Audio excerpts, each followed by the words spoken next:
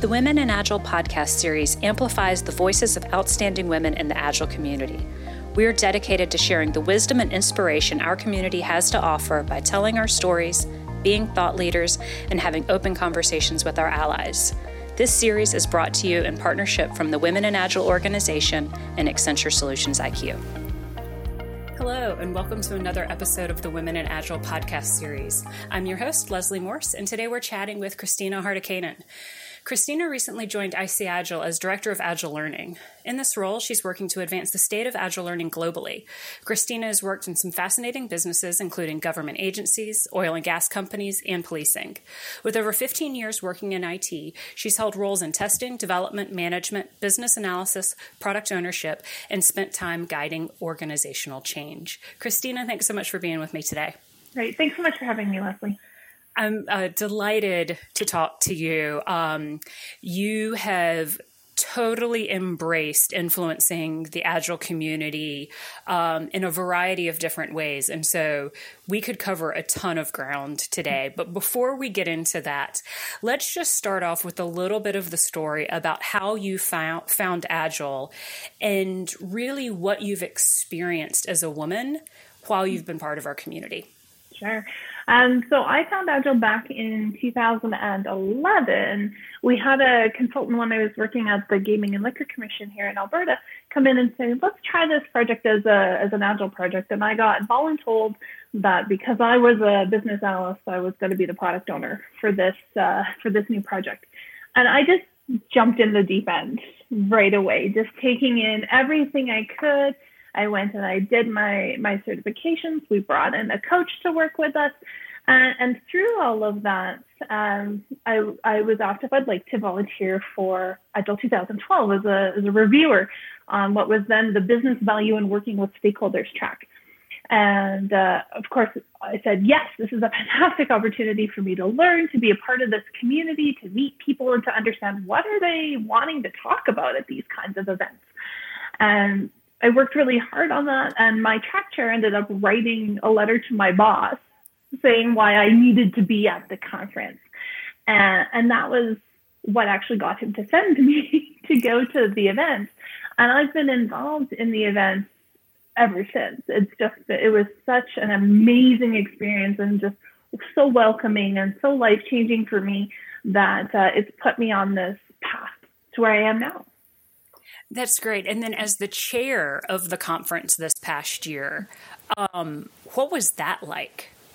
That was, it was amazing and intense at the same time. So some of the biggest highs and some of the lowest lows for me along the way, I found things like the day I had to send out the accept and reject notices was the most rewarding and the hardest at the same time, because we had almost 2,000 submissions last year for the conference and only 280 speaking slots. So I sent out almost 1,800 no's to people. And the response of, I'm so disappointed, and what could I have done better, and how do I make this happen for me in the future? Those trickled in for the next 2 weeks. Those kinds of responses, intermixed with, this is so exciting, it's amazing, I'm so happy I get to take advantage of this opportunity. Thank you, thank you, thank you. And so, it was a roller coaster to experience that. But I wouldn't have changed it for the world, because I think I got this wonderful opportunity to bring a little bit of me to the event. In things like the self-care track and in the choice of the keynote speakers. And they really put a lot of thought into how I wanted people to feel while they were there. That's really great. And it was been an honor to feature both Lynn and Portia on the Women in Agile podcast series. And we were able to record with them near the conference in August. And so, I mean, just fantastic selections. They were just so impactful and wonderful. And I find myself referring back to the things they talk about and the things that they're passionate about almost on a weekly basis. And so like, I can tell you from my own personal experience, like those were impactful choices that made a difference in our community. So thank you for that. Fantastic. I know Lynn's work became a thing at my work too. We have ish written on the whiteboard, and we just got to ish this. And I've referred to her work over and over and over again. And it was just such a pleasure to finally be able to bring her to the event. Yeah, that's awesome. So I'm curious, right? So we got a little bit of your story around getting involved in the community and some things you're doing now. And I know you're also involved in the Business Agility Institute. But before we get to that, let's talk about the role of women in the community, what you've experienced, what you've observed, and maybe did that shape any of the decisions you made as the conference chair? Sure. It's really been fascinating to me to see how the women have stepped up in the last 8-9 years here to have their voices heard, and have their voices heard in multiple spaces. I think when I first came in, there weren't a lot of women being involved in organizing the event. There were women still speaking at the event and attending the event, but actually going in behind the scenes to make this thing happen. And that started to become more prevalent, that we're seeing more and more women organizing events, not just the Women in Agile events, but also these other events in their communities and on a global scale.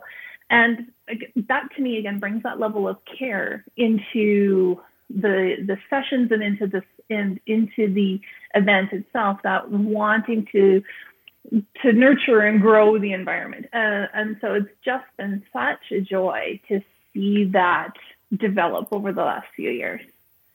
And then talk about, do you have any idea what the ratio of male to female speakers? I know that's a binary definition of gender here, and it's more complicated than that. But in general, do you have it? Was looking at that diversity mix something that you thought about as you all were doing this year's program planning? Well, honestly, for me as the conference chair, my big focus was on the keynotes.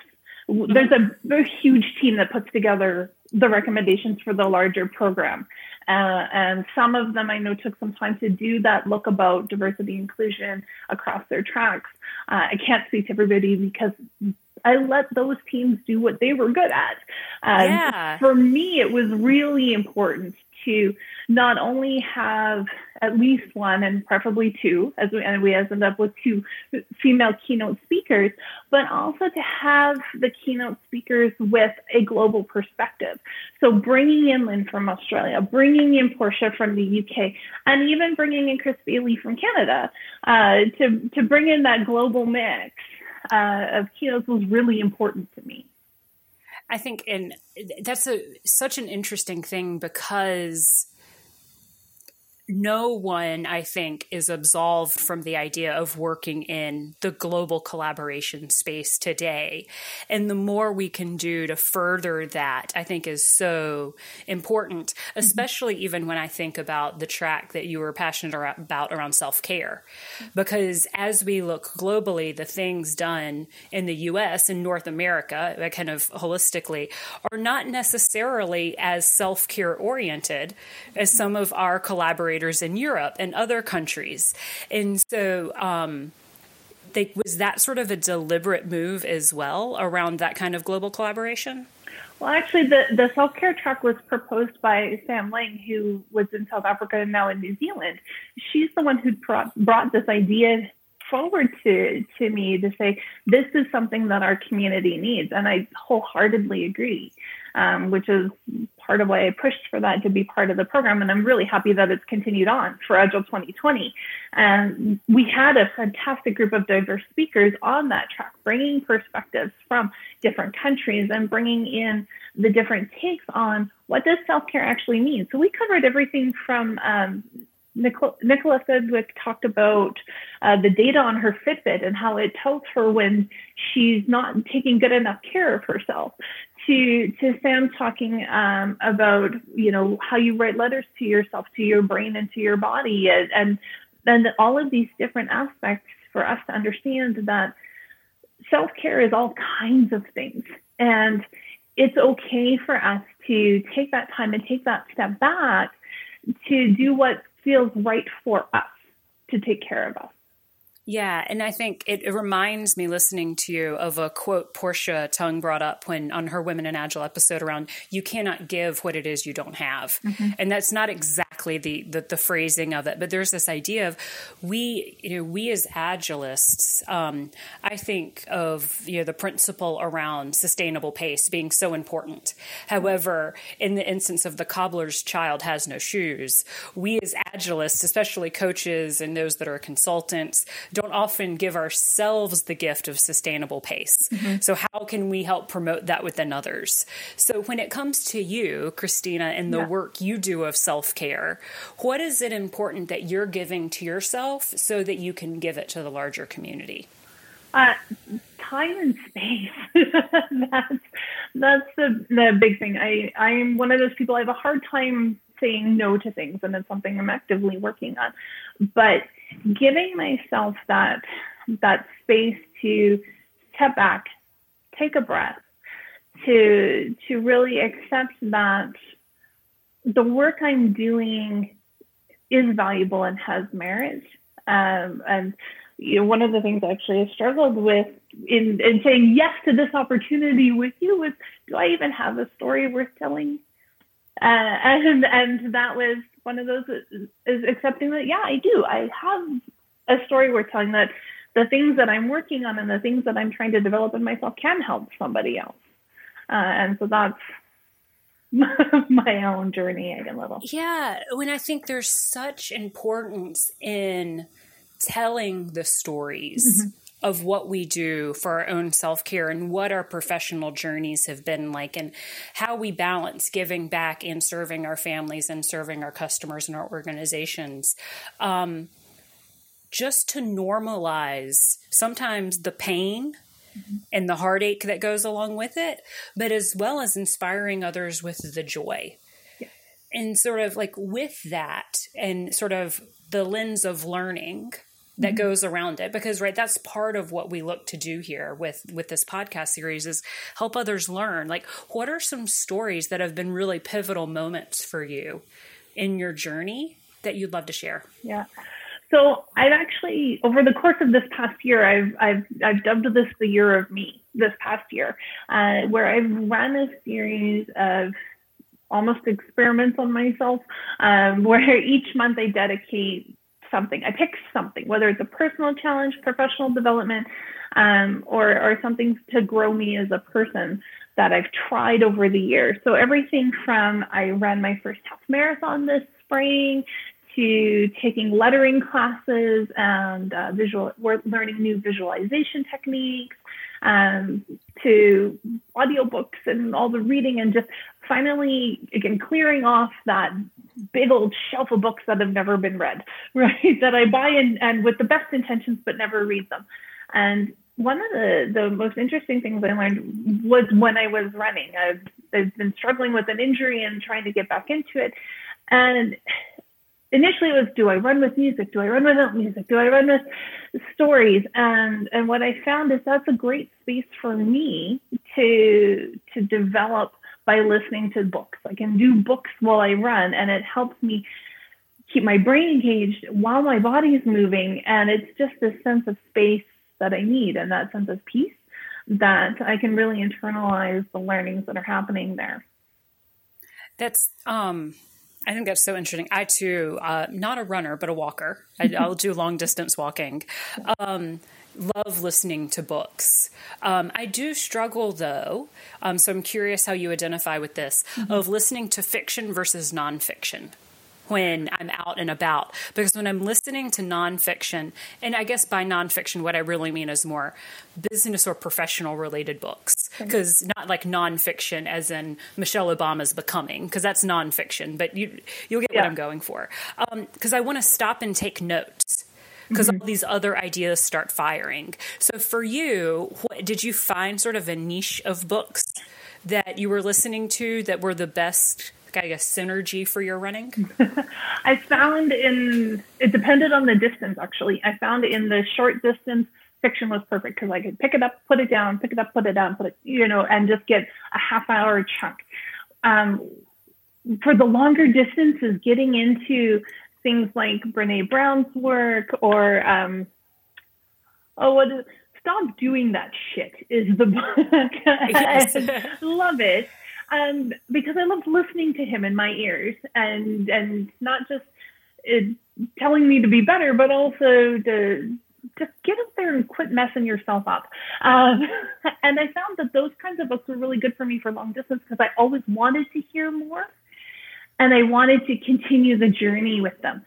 And I could come back and scribble all the notes, but it was important for me to just get as much of it as I could in one go. That's really interesting. It makes me want to like get out there and try a different strategy. Yeah. It makes me wonder, like, if we can start sort of a little bit of a online Twitterverse conversation around, like, what are your favorite things to listen to when you're running and walking, or maybe at the gym? Yeah. Just because I bet there's so many wonderful recommendations. So with that, right, you mentioned, Brené Brown as well. Any other recommendations and things that you found on this journey that you want to share with folks? Well, I'm going to step away from books actually, because there's so many, and okay. It's really just knowing what you are looking to develop in. Is my experiment here in November and myself is going back to trying meditation again. And I was one of those people, I would try and go, I'm doing it wrong. My brain is just, it's going like crazy, and I'm just going, I'm doing it wrong. I'm thinking too hard. No, I'm not supposed to think right now, and being really hard on myself. The November journey has been quite a bit different because I've let myself try different ways of doing it. So focusing on breathing, now nope, my brain's going a mile a minute. There is no breathing happening. There is just thought. But when it came to focusing on sound and space, now all of a sudden I can get into this and I can be in that moment. And that was one of the things I took from all of these books that I was listening to, and from Chris Bailey's talk about the importance of meditating. And I'm going, well, I tried that, it didn't work. Giving it another chance and trying it in all of these different fashions helped me find the thing that was right. And that idea of space and the way you talked about the word sound felt like there was a somatic quality to that, a very whole body sort of resonance in your just the word sound in the way you said that. So like, what have you noticed in your shift? It's almost the end of the month. Yeah. So what have you noticed in that November focus around meditation? It has definitely helped me in recentering myself, being able to find my calm and being able to tackle the next thing. I've done it as a daily practice, a 10 minutes every day daily practice this month. And I find that I'm much more relaxed. I can just let things slide on through. And it's helped me in my quality of sleep at night. So it's made such an amazing difference. And for me, again, those first few days of, here's my brain, it's thinking all of these thoughts, to finally being able to get still.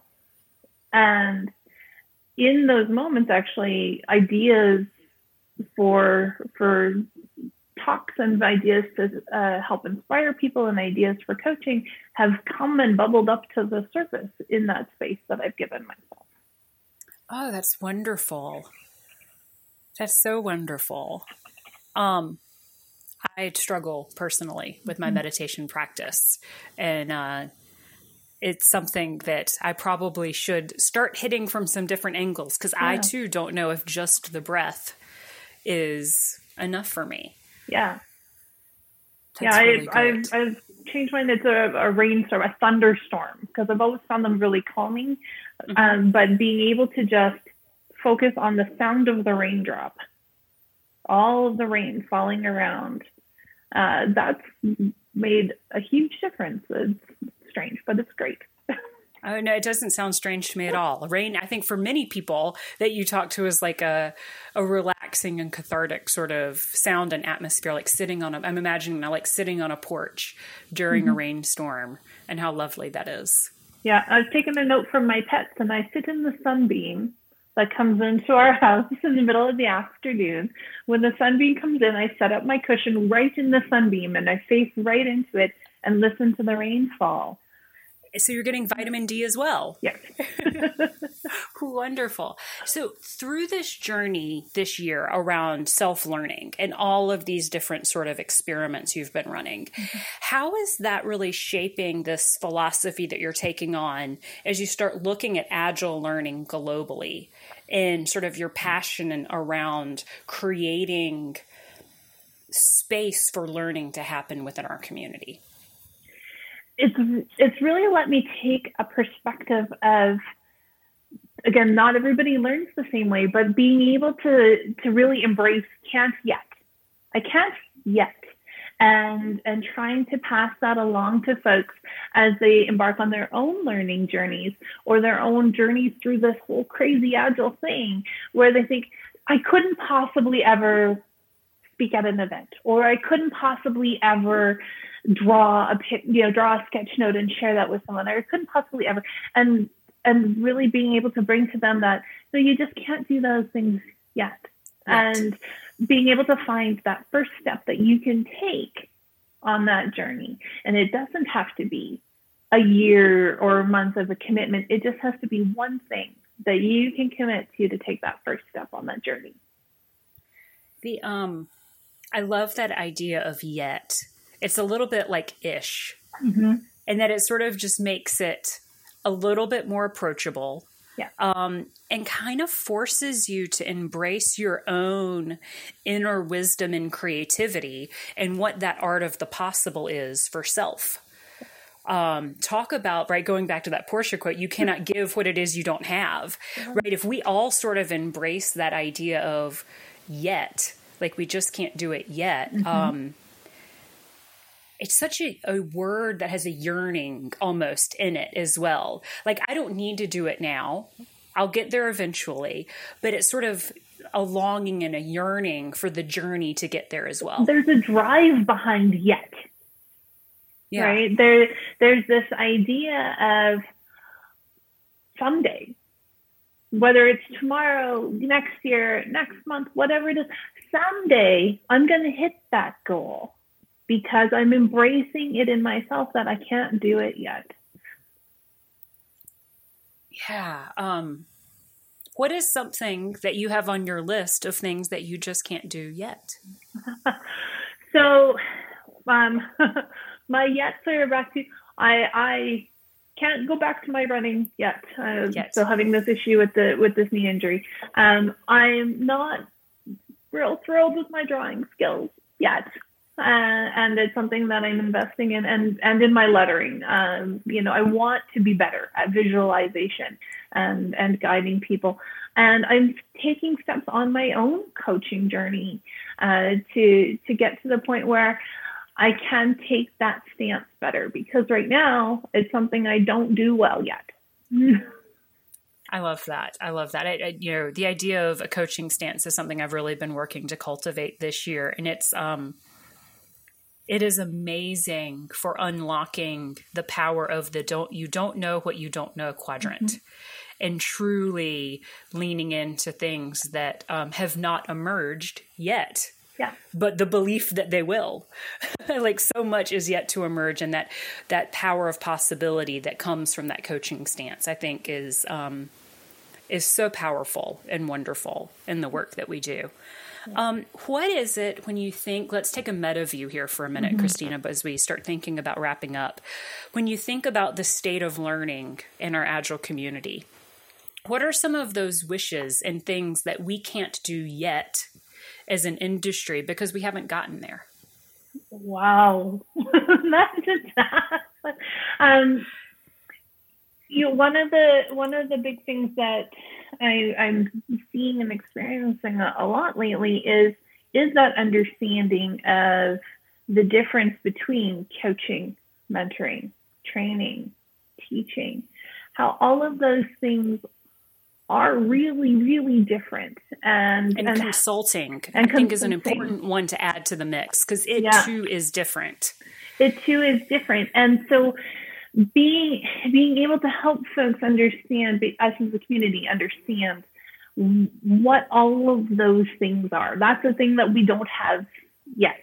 We have pockets where we've got some understanding or some thought of understanding, and really, how do we all move forward together to say, this is really what good coaching looks like. This is what good leadership looks like. This is what mentorship looks like, and really helping develop that.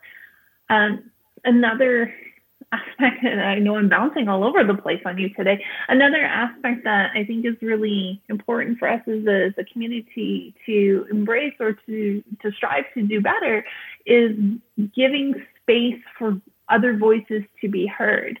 That there are a lot of great stories out there, and whether it's the person is, unable or unsure to share their story, is how do we help those stories be heard? Because I think that there's so much out there that's so valuable that those folks don't feel like they can share yet. Yeah.